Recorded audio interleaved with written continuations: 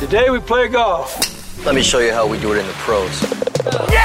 Welcome to Behind the Golf Brand Podcast. I never miss with the 7-iron. A conversation with some of the most interesting innovators and entrepreneurs behind the biggest names in golf. My friends with the golf clubs. I lived on the golf course. I lived on the driving range. From pro talk You should learn something from each and every single round you play in. to fun from on and off the green. Why would you play golf if you don't play it for money? Just let me put the ball in the hole. This is Behind the Golf Brand Podcast with Paul Liberatore.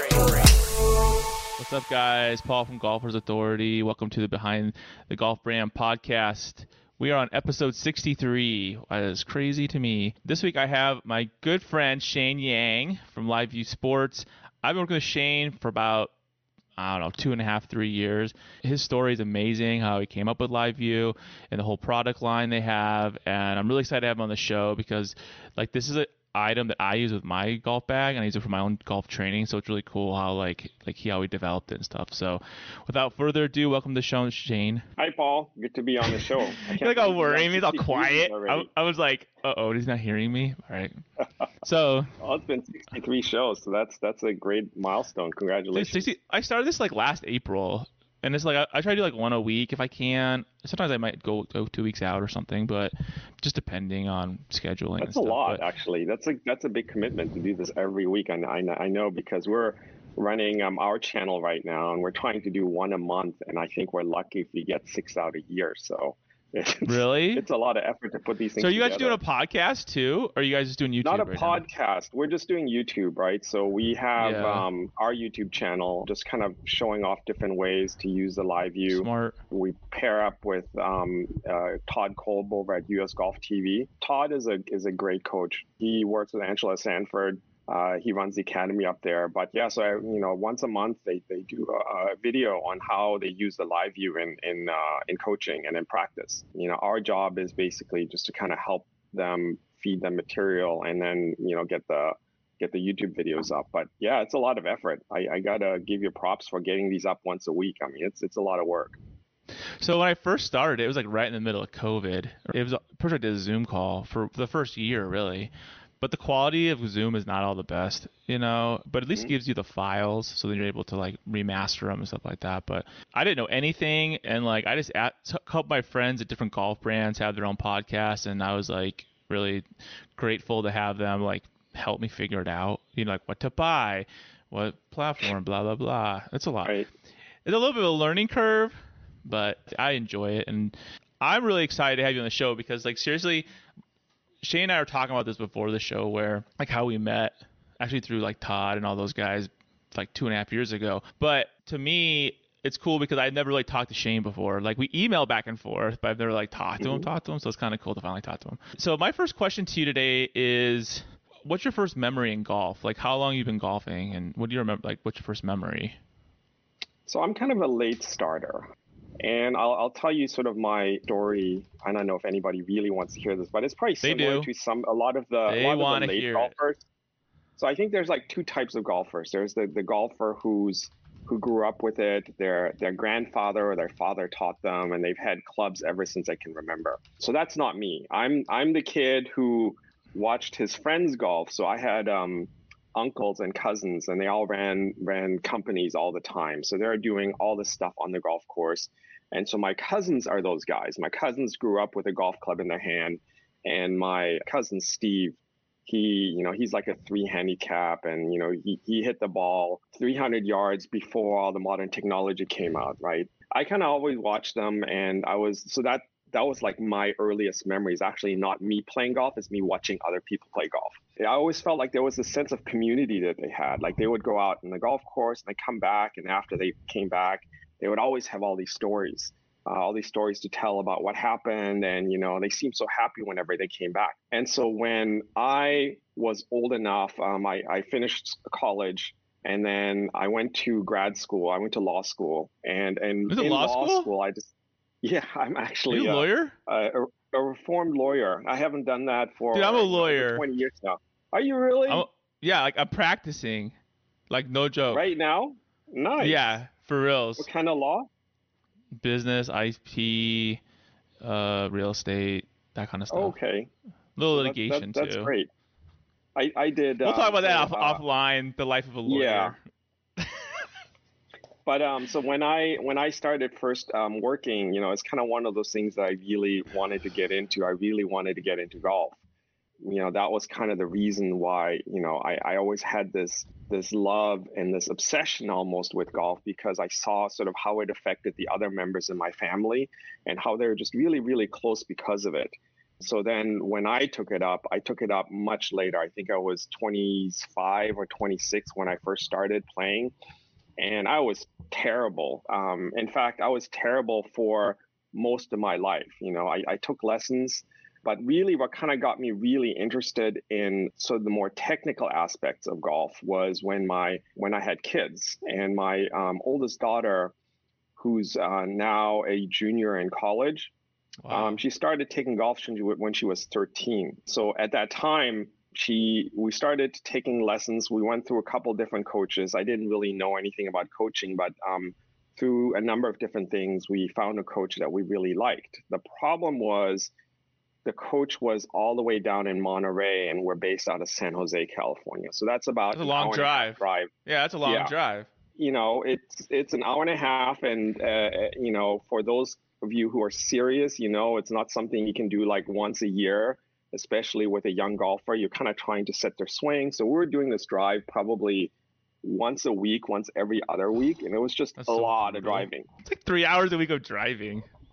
Yeah, exactly. 3 hours for hour and a half there, and then an hour less and an hour and a half back. So it's like 5 hours. You should have moved to Monterey. We actually thought about that at one point. Oh, really? But all of our stuff is based out of San Jose. So, but it was just a really intense time for us. My daughter got good actually really fast, like a lot of kids do. She went from literally shooting in the hundreds to probably being a single digit in probably under 2 years. That's insane. And now she actually in 2018, when she was 17, she qualified for the U.S. Women's Am and actually made the cut. Now she's playing at UC Irvine on the women's golf team. Oh wow, that's really cool. Yeah, so that's really cool. It's and also you're old. Journey. I didn't know that you were old, so that's funny. I'm older. So where'd you grow up? Did you grow up in California? I grew up in Texas. Did you really? So I'm from Houston originally, and then I moved to California basically for work in around 98 or so. Did you go to law school in Texas, or did you go to law school in California? I went to law school up east. I went to law school in New York. What school? I went to Cornell. Dude, you're freaking like super smart. Holy crap. Where'd you go to undergrad at? You felt like, I went to undergrad at Harvard. No, I went to University of Texas. So I did 4 years at Texas at University of Texas. You're making a lot of fans right now. Yeah, see? Like you have the two cool schools. So growing up though, so you grew up in Texas, right? And like your family played golf, but you didn't really play. I mean, you played a little bit, probably but not really played golf. Right. And then Then you went to undergrad, then you went to law school. So it's always interesting to find out like the entrepreneurs behind golf brands, because it's all over the gambit. You have guys that were in the golf world, like grew up playing golf and like were, semi-professional or whatever. And there's guys like you and me, right? Who are just like, we play. It's fun. I'm not that good. That's the part of the whole thing about golf, right? You're always trying to get better. So after you graduated law school, then you moved to Texas. You moved to California then after that? Because isn't your background like what kind of law were you practicing? So that's kind of how I got into the tech world in general. So I was doing kind of high corporate finance, like that type of stuff. We're doing M&A, and then towards the end of my career lasted about 5 years. So as far as lawyers are concerned, it's not the longest, but it's not a short career either. Yeah, because you learn a lot in those first 5 years, especially if you're doing high profile stuff. Like if you're boots on the ground, you learn so much that you usually get picked, like cherry picked. You know what I mean? From like a bigger corporation, or you realize like, hey, this sucks. I mean, it's one of two things. So I was kind of in the latter camp. I was like, so my path through it was I worked in general corporate. We're doing mergers and acquisitions. And then I moved into corporate finance. And from corporate finance, I actually ended up transferring to venture finance. I was actually working with some of the funds that were funding a lot of these startup companies. In the 90s? Like early 2000s? This was in the late 90s, yeah. Holy crap, 90s. That's like the heyday. Yeah, exactly. So it was so much fun, but it was also crazy. And the one thing I learned for me, the biggest thing coming out of this all was just, I'd much rather be on the company side than on the legal side, right? Because as a lawyer, you're doing all the day-to-day, the due diligence, you're like drafting documents, you're reviewing documents, you're worrying about everything. You're like triple, quadruple checking everything. You're managing emotions on the client side and on the other side, and you just want to get the deal done. Oh, I know, it sucks. Like it's like you're a parent, with a bunch of rich adults. That's what it is. Rich kids. Yeah. Being sort of the adult to me, it felt like having to be the adult in the room with a bunch of kids that are having fun, right? So it's like you're having fun, and they're going to make making major money, right? And you're getting paid like so much more money than you're. They're making so much more money. It's like, I know we got some deals going on that like at my firm, it blows my mind how much money. Like it's like more money I could ever imagine to have in my entire life, and I was just like, are you kidding me? And it's like. Then you have to manage those expectations. It's not fun. But it's exciting, I think, in terms of things that are going on. And to me, being part of that on the legal side, I was very clear that I wanted to be on the company side. I've always kind of gravitated towards technology. I taught myself how to code when I was 16. I was never a computer science major. My major undergrad was economics and finance, and then I went to law school. I was doing corporate. I've always loved technology. I've always loved computers and programming. To the point when I was in law school, I had three roommates, and one of the biggest fights, and some of you guys probably relate to this when you're in college. Well, probably not anymore, but in college we used to have to pay the phone bill by the minute. All right, this will date me how old I am. So we're pretty close, man. Yeah. So we had our phone bill by the minute, and we actually had to we would allocate who had to pay how much on the phone bill because everybody's making long distance calls because we're all away at school. Yeah, you're in law school. You're all in the middle of upper New York. Exactly. It just got to be this thing like every month, like there would be like $50 of unclaimed phone calls, and I just got so sick of it, right? Because like who's going to pay for this? You have no money. You have like no money either. So like this, and $50 is like $1 million. It was a lot at the time. It was a lot. You could buy a steak back then for like 10 cents. That's how much. That's how old Shane is. Not quite that old, but yeah. So I actually wrote a program that would analyze the phone bill, and it sort like all the known calls. Like I know for sure this is you and this is you, and then it goes through the remaining calls, and then it assigned like by the time of call, we kind of figure out who was home based on the schedule. So we got the discrepancies down to like less than $1. But the point was, it probably took me a week to write this program to figure out how to assign all the phone calls. But I enjoyed it. It was fun, right? I mean, that's the kind of stuff that I like to do. So then it's calming to you too, I bet. Like it's like when you code or when you're building something I feel like online, to me it's very calming. Like it's just like you control variables, and if it doesn't work, you can fix it right then and there. You know what I mean? You get immediate feedback. I think that's you're not waiting. About coding. Yeah, exactly. Like you can test it. You can to me debugging is actually very therapeutic because you can actually test things and you can see immediately what works and kind of go. It's a very methodical process. In the late 90s, I was really big into music, into online music. We actually I had access to MP3s before they were like a thing. Right. Well, plus you're in California when all that was going on. Like the late 90s, like I feel like I went to college in the late 90s, right? And like, I felt like when you're in college, it doesn't matter where you were in the United States, but if you're in college, like I feel like college kids are really on the cutting edge of whatever technology is happening, right? Whether it be MP3s, like that was a big deal. Do we even have burners back then? I think we might start getting burners back then. Like we had burners. Yeah, so people started burning custom CDs. So that was like the fun thing that I used to do. I basically we get these MP3s, we burn custom CDs, and then send them around to all of our friends. Like maybe make like playlists and crap like that. Yeah, and like exactly. Yeah. So and then, when I was in college, listen to this. My fraternity, like I had a bunch of like CS. I went to Purdue for undergrad, and so I had a bunch of like CS majors, right? That were my frat, and so they like. This is like 98, 99, something there. We built a server. Well, they didn't do it, but they built a server, and they made everybody dump all their MP3s into the server. So we had this mega, like, we had our own Napster, pretty much, right? It was like humongous. And then like we all had access to it, and we just like all share it or play it at parties, or burn a CD because like you had the, you could play it on your car back then. It was a big deal, like get a burn CD. So that was a fun time. So I probably still have that music somewhere. That's exactly the concept that I went off of, right? So that's exactly what's happening. People had these massive servers with all of this content. Around that same time, Napster launched, and kind of being from the legal side, my concept was like, well, I know Napster has legal problems, so is there a way to kind of do this more above board?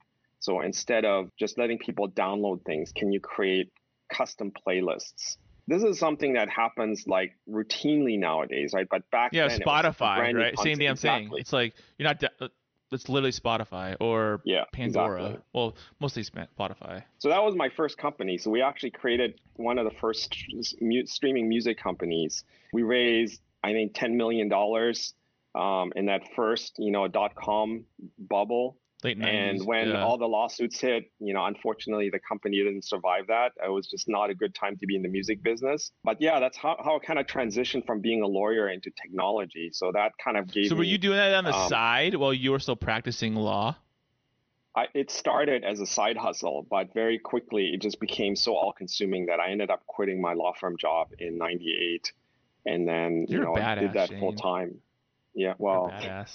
You are. It was fun. It was just so much fun at the time, right? To just kind of be fully immersed. And I told you, right, that's I always knew I wanted to be on the company side. I didn't want to be on the legal side of all of it. And that was kind of my decision point. But what's cool, my opinion with being a lawyer, the plus side, right, is you have a legal mind, right? So you can see things a million miles ahead before it even happens, right? You can prepare for it. You can you already kind of know how to be in business, kind of, because you're helping people through their own business issues, which are major issues, And then you also at least with my practice, I work with a lot of entrepreneurs, and so it's it's cool to see, be immersed in that world.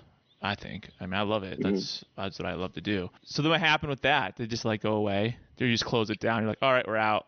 We're not gonna mess with this. Yeah. So where that led me was it gave me basically my first software team, right? So when I first started out, I was doing everything myself. I was coding everything myself. I was setting up all the servers myself. Which is impossible to do.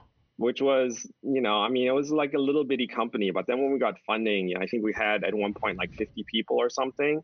I had 10 engineers, 10 software developers.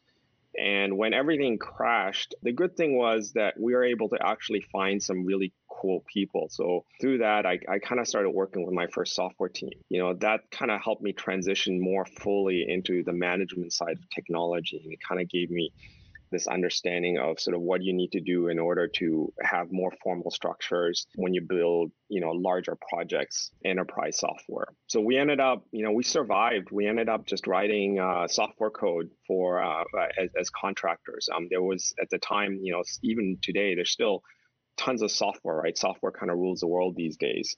Even though the companies went under, all those developers, most of them didn't have trouble finding jobs, and so that was us. That's like my cousin. My cousin, he's working in the lab, like a CS lab at U of I, and his friends that he were friends with in the CS, they all the year before, they all went to San Francisco and they started a website or a service, right? And then they're like, hey, come out to California, and he was like, okay. So then he goes out to California. He works for his company. He's living in the city, in the Castro district, rent-controlled apartment, mind you, a big-ass one, in the Castro. They lived there for 15 years, right? It's they paid nothing. They paid $2,000 a month or something crazy. But then that company, this is crazy. This is the craziest story. So then that little company that his friends he was working at, his friends owned, they were called E-Groups, I think. Yahoo bought them out in like 98. So he made like a pretty sizable chunk of change, right? Not a ton of money, but for 22 years old, it's a lot of money, right? Like you could buy a house kind of money, like a house in California. He retired for 6 months, and then some of his friends, same thing you were saying before, it's like community, right? Some of his friends were like, hey, we're going to this new company called Google, you should come check it out. It's 98. They're kind of getting big.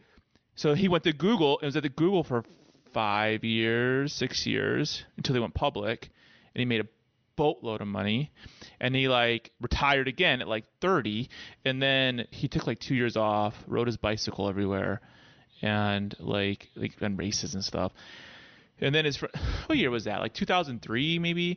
And then his friends were like, hey, we're going to this new startup called YouTube, you should check it out. And he's like, so he went to YouTube.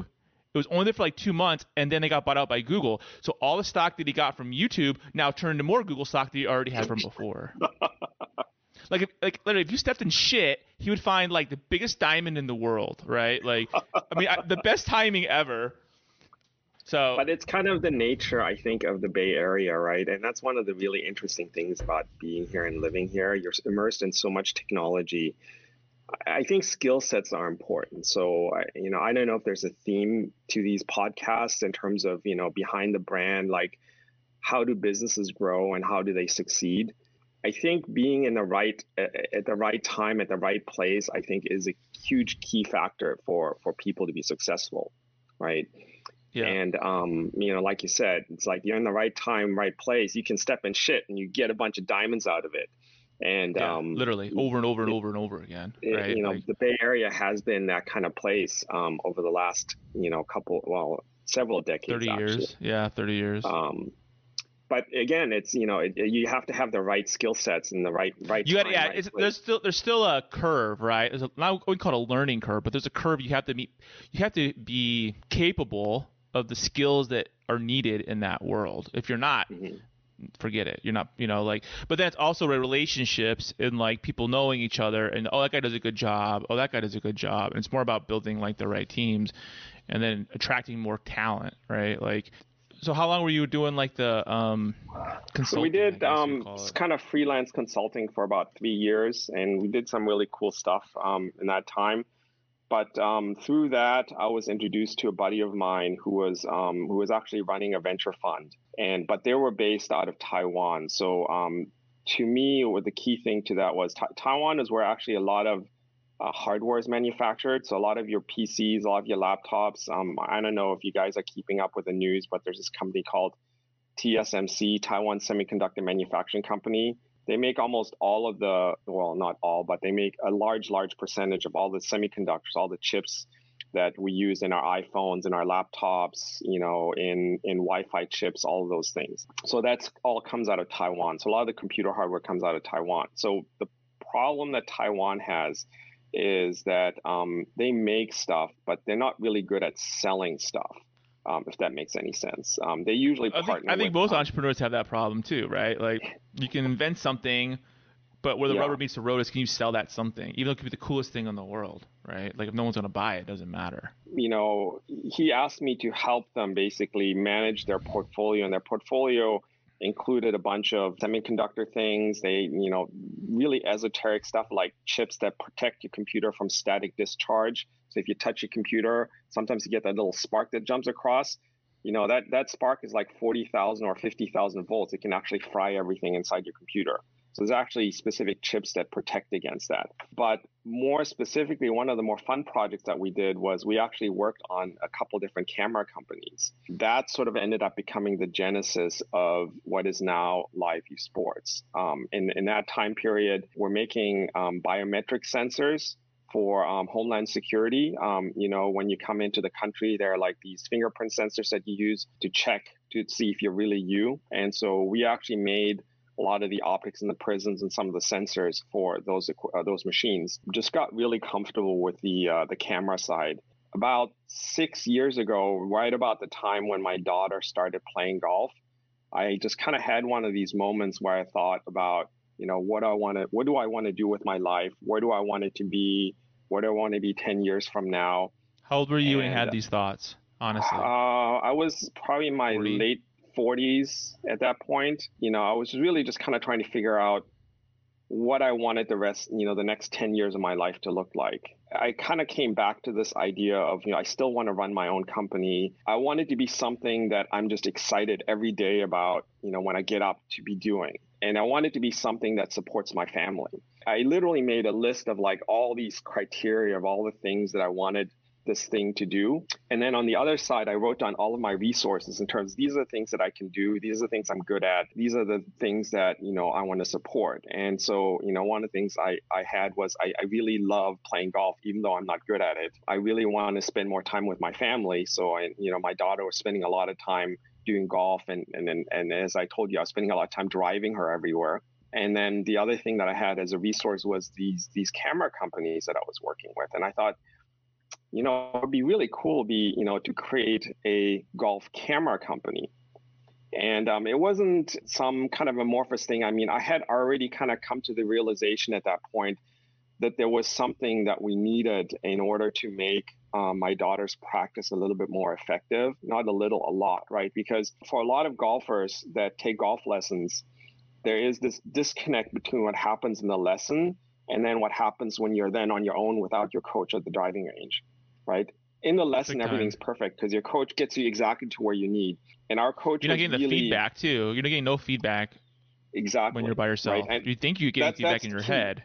Yeah. It's the feedback. It's like when you're in the lesson, your coach looks at you and he tells you exactly where you need to be, and he can give you that move feedback. Your foot, your angle's off, blah blah. Like yes. you can, and then you hit a perfect shot. And you're like, oh okay, and then you go to the range, and you're like, not even close.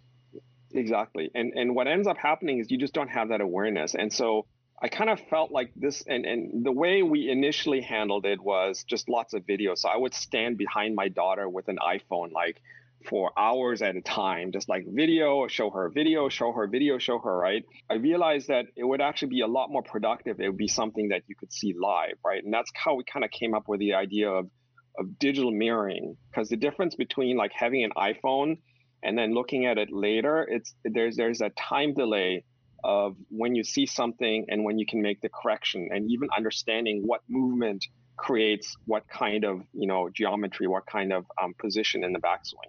And that's just kind of how I had this idea that this would be something really, really useful. And at the time, the camera companies that I was working with, there were some wireless technologies coming out about broadcasting video in real time. So when I saw that, I put two and two together. I thought, if I had this for my golf practice, it would be awesome, right? Because I could just see what we're doing. My daughter, I wouldn't have to constantly show her video because she could correct literally halfway in mid-swing, right? She could see it and be like, oh, all right, and then you don't need to be doing like, right. You're doing it wrong. Because kids don't listen to their parents anyway, so they're like, what? You know. You're like, look, you're doing it wrong, see? So initially you're just using an iPhone to record, or like a camcorder, or what were you doing? Yeah, we would just use an iPhone, and I would just stand behind her and then just record and then show her and then record and show her, right? And even with that, we wouldn't do every single swing. We'd do maybe 5 or 6 swings in a range session would be a lot. Yeah. Just because it's kind of a pain in the ass to like set up and then wait for the countdown, right? So my kids are really good at hitting on command. Right? You can tell them 3, 2, 1 hit, and they go exactly perfectly time it and then release. But it's still kind of a hassle to do all of that, and then come up and then show them, rewind, trim. And then the other thing is there are really good software tools where you can draw in lines and things like that. But how much easier is it if you can see the line literally in mid swing, right? Just in terms of just being aware of what it feels like to go up on plane, as opposed to seeing it. It's real time. It's not after the fact. And you're like, oh, let me draw the lines. It's like, well, that's not gonna do me good because that was 2 days ago, right? Like, exactly. But in real time, like you're like, oh, okay, and then they can. It goes right back to the programming. You're getting instant feedback, right? Like that's it, and that's how you can know if you're doing something right or wrong. Yeah, and to me, the whole thing about getting that all started. So there's the technology piece of it, and as we started playing with it, I realized there's sort of a bunch of things that will make this more useful and more helpful. I mean, I think this is sort of where the growth of the company started. When we first launched, it was literally just a digital mirror. That was in end of 2015, early 2016. And we got really lucky because I had a relationship, an introduction to Dave Phillips, who is the founder of the Titleist Performance Institute. Oh, wow. And so he knows like a lot of the high level coaches. And the other thing is he's also worked with video his entire life, right? So through a friend, I sent him our prototype. I said, and it was all gnarly. It was like this PCB, this board with a camera stuck into like this nasty like 3D printed case. You know, it was just all kind of like glued together. It was like an iPhone. It was like all wrapped in black tape, and you're like, here. Yeah, basically, like imagine, you know, if somebody tried to make an iPhone, it was like, you know, maybe like pieces of wood sandwiched together. V1. You know, yeah, V1. That's literally what it was. So we sent it to Dave, and I said, look, this is something I'm working on. What do you think about it? Right? You know, like your feedback. Because I know you do a lot of coaching, you work with a lot of coaches. His feedback was incredible. He said, oh my God, this is like the greatest thing, because, you know, he's literally spent his entire life working with these video products. And in his world, prior to LiveView, the way you do video is you have, you know, all these cameras and high resolution cameras, and you have to run wiring everywhere, and then you got to power everything. And then you got these, you know, laptop PCs. This is before laptops became, you know, prevalent. So you're carrying on bricks of PCs. And then he described to me what he used to work for David Ledbetter. You know, he said Ledbetter loved video. But, you know, the problem for him was he's the one in charge of setting up the video stations. So he'd carry around like 32-inch CRT monitors. I mean, those things weighed like super heavy. Oh, yeah, like 50 pounds. I had that. And you thought you were a badass. You're like, oh, I got a 25-inch monitor. And it literally weighed like 200 pounds. Oh, I remember that. It was like $1,000. I was mean. Yeah, exactly. So they would set that stuff up at, you know, the driving range or in the hitting station. And you know, when we showed him sort of what we'd done, basically there's this camera and it's, you know, like this big, and then you use it with your iPhone. And it's like, that's all you need, you know? I broke my back my entire life carrying around thousands of pounds of monitors and computers and cameras, and like now you can do this with like two hands. So he was amazed. He was shocked that was possible. And so he helped us a lot in terms of getting started. He introduced us to a lot of high-level coaches. I bet. And that, you know, helped us get launched.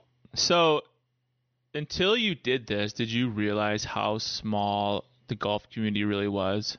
Like, I didn't know, like, how everyone's connected. No. It's so weird. Like, it's cool, but I didn't know it was like that, you know? Yeah, it's much smaller than you realized. Like you said, I think everybody kind of knows everybody. It's really interesting. That's how I grew so quickly, was because I think maybe a generational thing, maybe, I have no idea, but like, or maybe the way I was raised, but like, if you say you're going to do something, you just do it, regardless of like, if it doesn't turn out the way you want it to, just follow through, right? And I don't think a lot of people do that. I think there's two issues right now. I think people always want to get paid now, like up front for anything, right? Before they even produce anything. And then it's like, you don't build a relationship like that. I'm just buying you, right? So it's like, but I had no idea how small the community was, especially with the entrepreneur level, the ownership level, because everybody knows everybody. Like, they all do. It's crazy, which is cool because everyone shares, right? And like, hey, this guy's a good dude, you should talk to him. Yeah. So you V1, that he loves it. Where were you? So you started producing the actual product, right? Was that being made here, or was that being made in Taiwan? Or were you able to use how did that come about? Yeah, so our product is made in Taiwan because, like I was describing, I have all the manufacturing relationships. Yeah. We're still using the original company that I had worked with, you know, for a long time. But I think the really interesting part about it was the initial launch process, because we launched on Kickstarter when we Did you really? I didn't know that.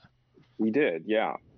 And what ended up happening was, and this is kind of where having Dave like the product was super helpful, because we did a Kickstarter campaign And initially there was like no response, no feedback, like nobody knew. Just because you put something up on Kickstarter doesn't mean, it gets funded. I think this is one of the misconceptions that people have, or that I had, at least when I first started on Kickstarter. I thought, oh, you just like put it up on Kickstarter and like all these people are constantly looking at it, looking for cool projects to fund, right? Yeah. But reality is nobody knows. It's really hard. I think once you get out on social media, you realize how hard it is to stand out in a crowded marketplace. What ended up happening was Dave ended up tweeting about it to his followers, and all of his followers are, some of the pros. Leading pros TPI people that are like in the world. Yeah. So once he tweeted about it, it finally took off, and then we met our goal. What was your goal? With that, like 10 grand? Our goal was $20,000. It was basically just enough to fund all. We had to basically pay for tooling to, make all the plastics and things like that. And so how did that work? So if you were a funder, or I don't know what they call those people, whatever. What deal is what they call it. What deal do they get? Do they get like at a reduced cost? I just don't know. They have all kinds of different things, but for us, it was basically a reduced cost. I think at the time, retail was $180, and then the funders ended up getting it for like $130, and so you save $50, but you had to wait, I think 60 days to get your stuff, right?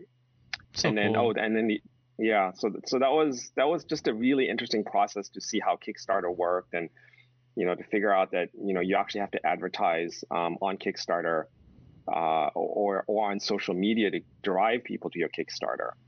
And if you're trying to do Kickstarter and you have no money, right, and that's why you're on Kickstarter, then it's like, well, how do you promote it if you have like that's the whole reason why you're on Kickstarter. So it's almost like a cycle that you can't even, unless like your situation, you had a good product, you had the backing of somebody who really appreciated what you were doing and had the following, and it wasn't like you're paying for it, right? It was more like, oh, cool, check it out, something cool is coming out finally, So what year was that? Like 16, 15? What was that? Yeah, that was in early 2016. So that helped us get launched, and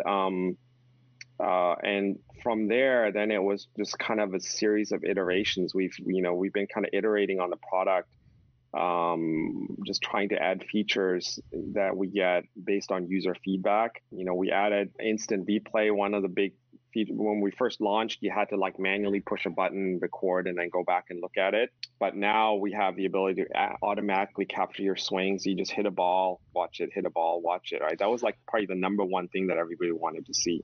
And that is just a software thing, right? Just developing software to do it. Right. You have to physically change the product, the physical product, right? It was more of the software related side of it. It's kind of cool though to think about this, right? The way you over 20 years of your career, how you built all these like networks and relationships and being a dad, right? And trying to make your kid better, all this together to make one product, right? Like it's pretty crazy if you think about it, because if I try to make a product like what you have now, like I might have some of those abilities, but not all of them, right? And really you need to have all of them to get to like where you're at right now. Yeah, it's been a really interesting journey, I think, definitely, in terms of trying to take all of these resources and all of this knowledge that you've accumulated in the first half of your life, and trying to put it all together into something useful, I think, in the second half of your life.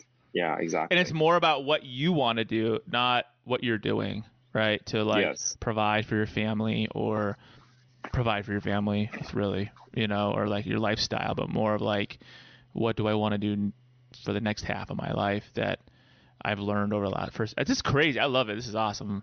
I see behind you have the live view. So can you show that closer to the camera and let's like, that's like the one I have. So what are the different products? I know you have like the live view itself, and then you also have the pod. What's the pod? Because I always see that. What's the live view pod? Is that the stand? Yeah, that's the stand. It's basically this thing right here. So the whole point of the pod is these are all basically just accessories that go with a camera. Our theory on the live view system is that we really wanted to be portable. When we first started, it was just a camera and your iPhone, and the whole point for me was always that the best tools are the ones you have with you. It doesn't matter if you've got some crazy fancy tool that's perfect for something, but if you don't have it with you, it doesn't matter, right? And it has to work. That's the other thing too, because I have products I'm really excited about and that I have. I'm not going to name brands right now. And I paid for a subscription and it's the biggest piece of shit and it never works right. And it's like, and I was like, man, this thing sucks. Like, it's like I spend more time on my iPhone trying to get this damn thing to work on the course that I just give up on it. So I'm like, it doesn't, like, I'm not going to say what product it is. You guys probably can figure it out.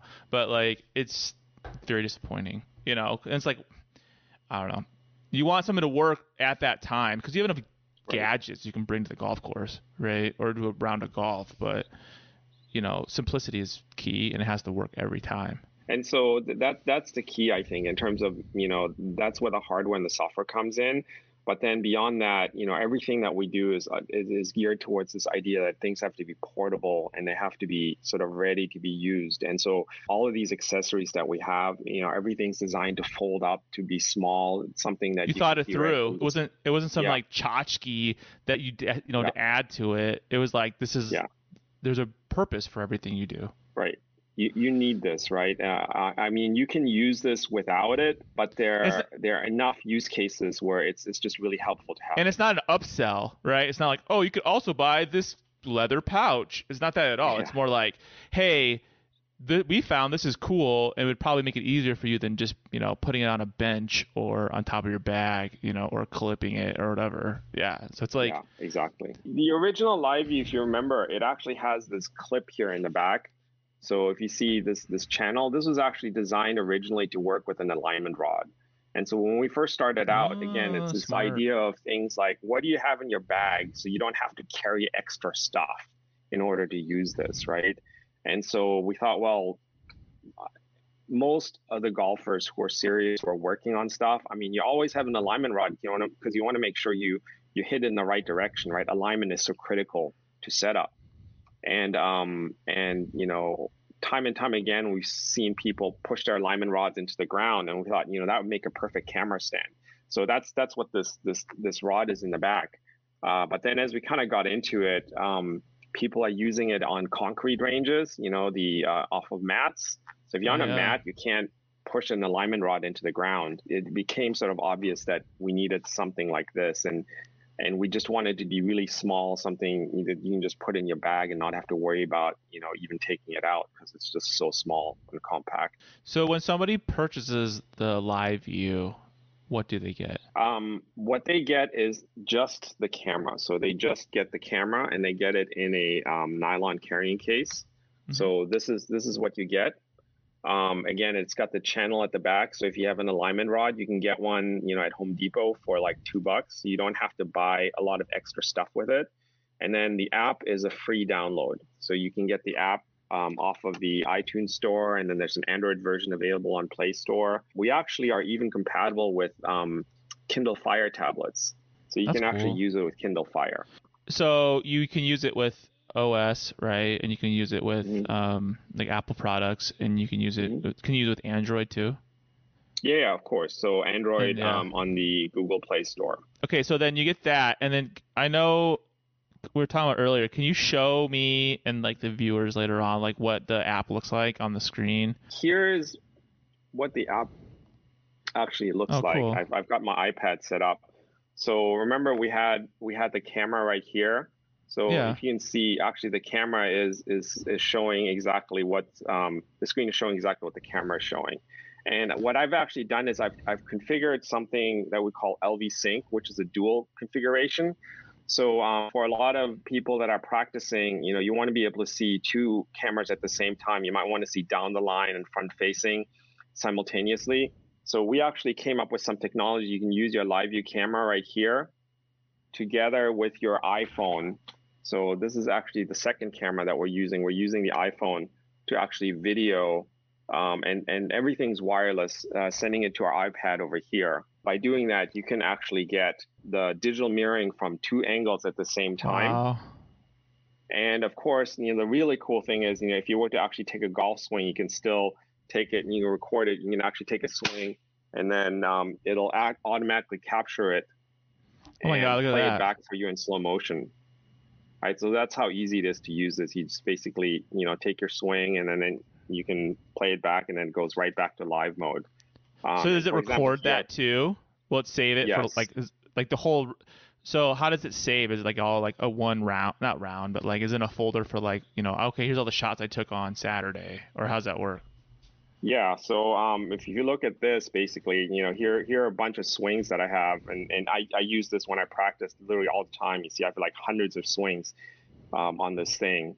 And you're using your iPhone for one side and the live view for behind, but you don't have to use your iPhone. It's just kind of cool to see it from two different angles, right? Like, which is kind of, and I think that's one thing that really separates you from companies that are trying to mix it all together in one product. We record the swing and we give you shot data or whatever it is. It's like, well, this is like more useful than having a shot from behind only. Yeah. To me, the key thing to the LiveView system is the fact that you get actual video data. So to me, the shot data is the output. So when you actually go hit a golf shot, they're what I call inputs and outputs, right? The output is what happened. That is all the stuff that happens when you finish your swing. You can see how far the ball flew, what you launched at. But the thing that a lot of people get obsessed with, they get so obsessed with the output, they forget that what creates the output is correct input, right? So if you don't get your club into the right position at the top, there's almost nothing that you can do in order to generate a good angle of attack to get the ball airborne or launched or get good compression or whatever thing you're working on specifically in your game, right? So this obsessions, I feel sometimes, and again, I use launch monitors too. So I think that it's useful to help you understand the quality of what you created. But in order to create a quality shot, what a lot of people overlook is that you have to have a quality input, which is your swing, your backswing, and all of these other things. And that's where I think LiveView kind of plugs the gap, is just being able to understand specifically what kind of input creates what kind of output. How do you even get your hands in the right position, right? How do you get a good turn? What does it feel like when you have a good turn, right?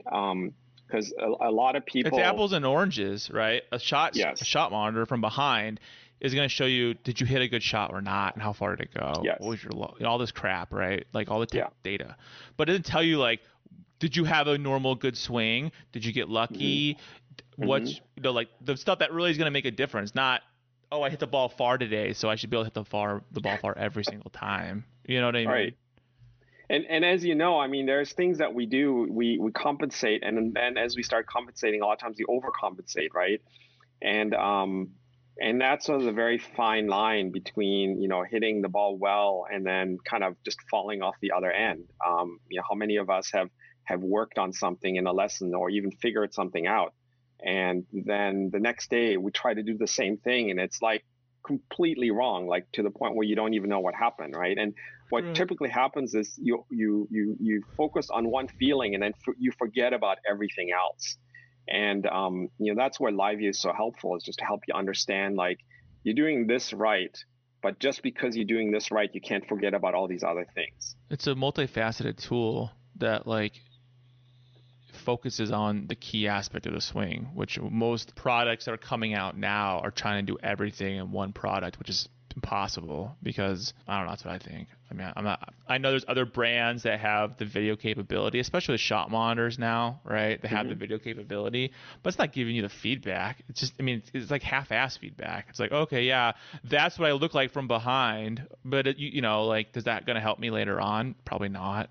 The key thing, so there's like this whole science in about learning in terms of creating essentially muscle memory, right? So I've been reading a couple of really great books. There's this book called The Talent Code, where he talks about sort of what makes people really great at what they do. And one of the things he talks about is this idea of directed practice, or deep practice is what he calls it. And deep practice is a state where you're really paying attention to every movement that you're making, and you're looking for constant feedback so that you can correct. You're making micro corrections constantly, right? And you really focused on building the correct muscle memory, the correct muscle path, the neural paths that help you then offload that. The key thing about muscle memory, so that it turns out there really is such a thing as muscle memory. It's not truly memory that resides in your muscles. It's actually memory that resides in the nerve paths that activate the muscles. But the more you train a specific movement, the more it becomes secondary, like this idea that you can do it without having to think about it, right? It becomes kind of like an autonomous system. And so what you find is, great players, they're not thinking about where they are in their backswing. They just think, make a backswing, right? They're not thinking, how high the hands are. And then they go in the zone too, right? Like that's the zone. Like they're not even thinking. It's just automatic, Right. And the reason they can do that is because they've done it so many times that they've kind of basically honed those neural pathways where it's like a needle in a groove. Once you've really dug it out deep, you just kind of set it automatically follows that path. And the problem for a lot of amateur golfers is that works great when you've worked on something and it's perfect, but it also works the opposite. If you've done something wrong your whole life, it'll automatically kind of jump back into that old groove, into that bad groove. Well, yeah, or you're self-taught, right? Yeah. And you're okay play.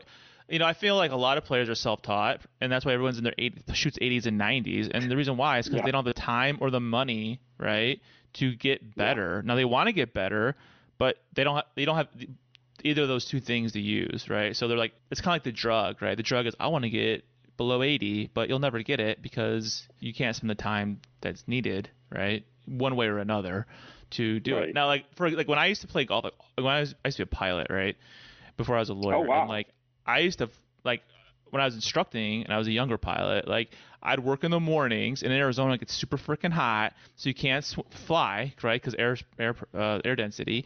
So we go golf. It's hot, but who cares? And I was golfing every single day, right? And I got really good, even though I was a crappy golfer. I wasn't professionally trained. But because I was playing every day, like you're saying, it's like when we play golf, we go, oh, I screwed that up. Why am I screwing that up? You start playing with your mental game, right?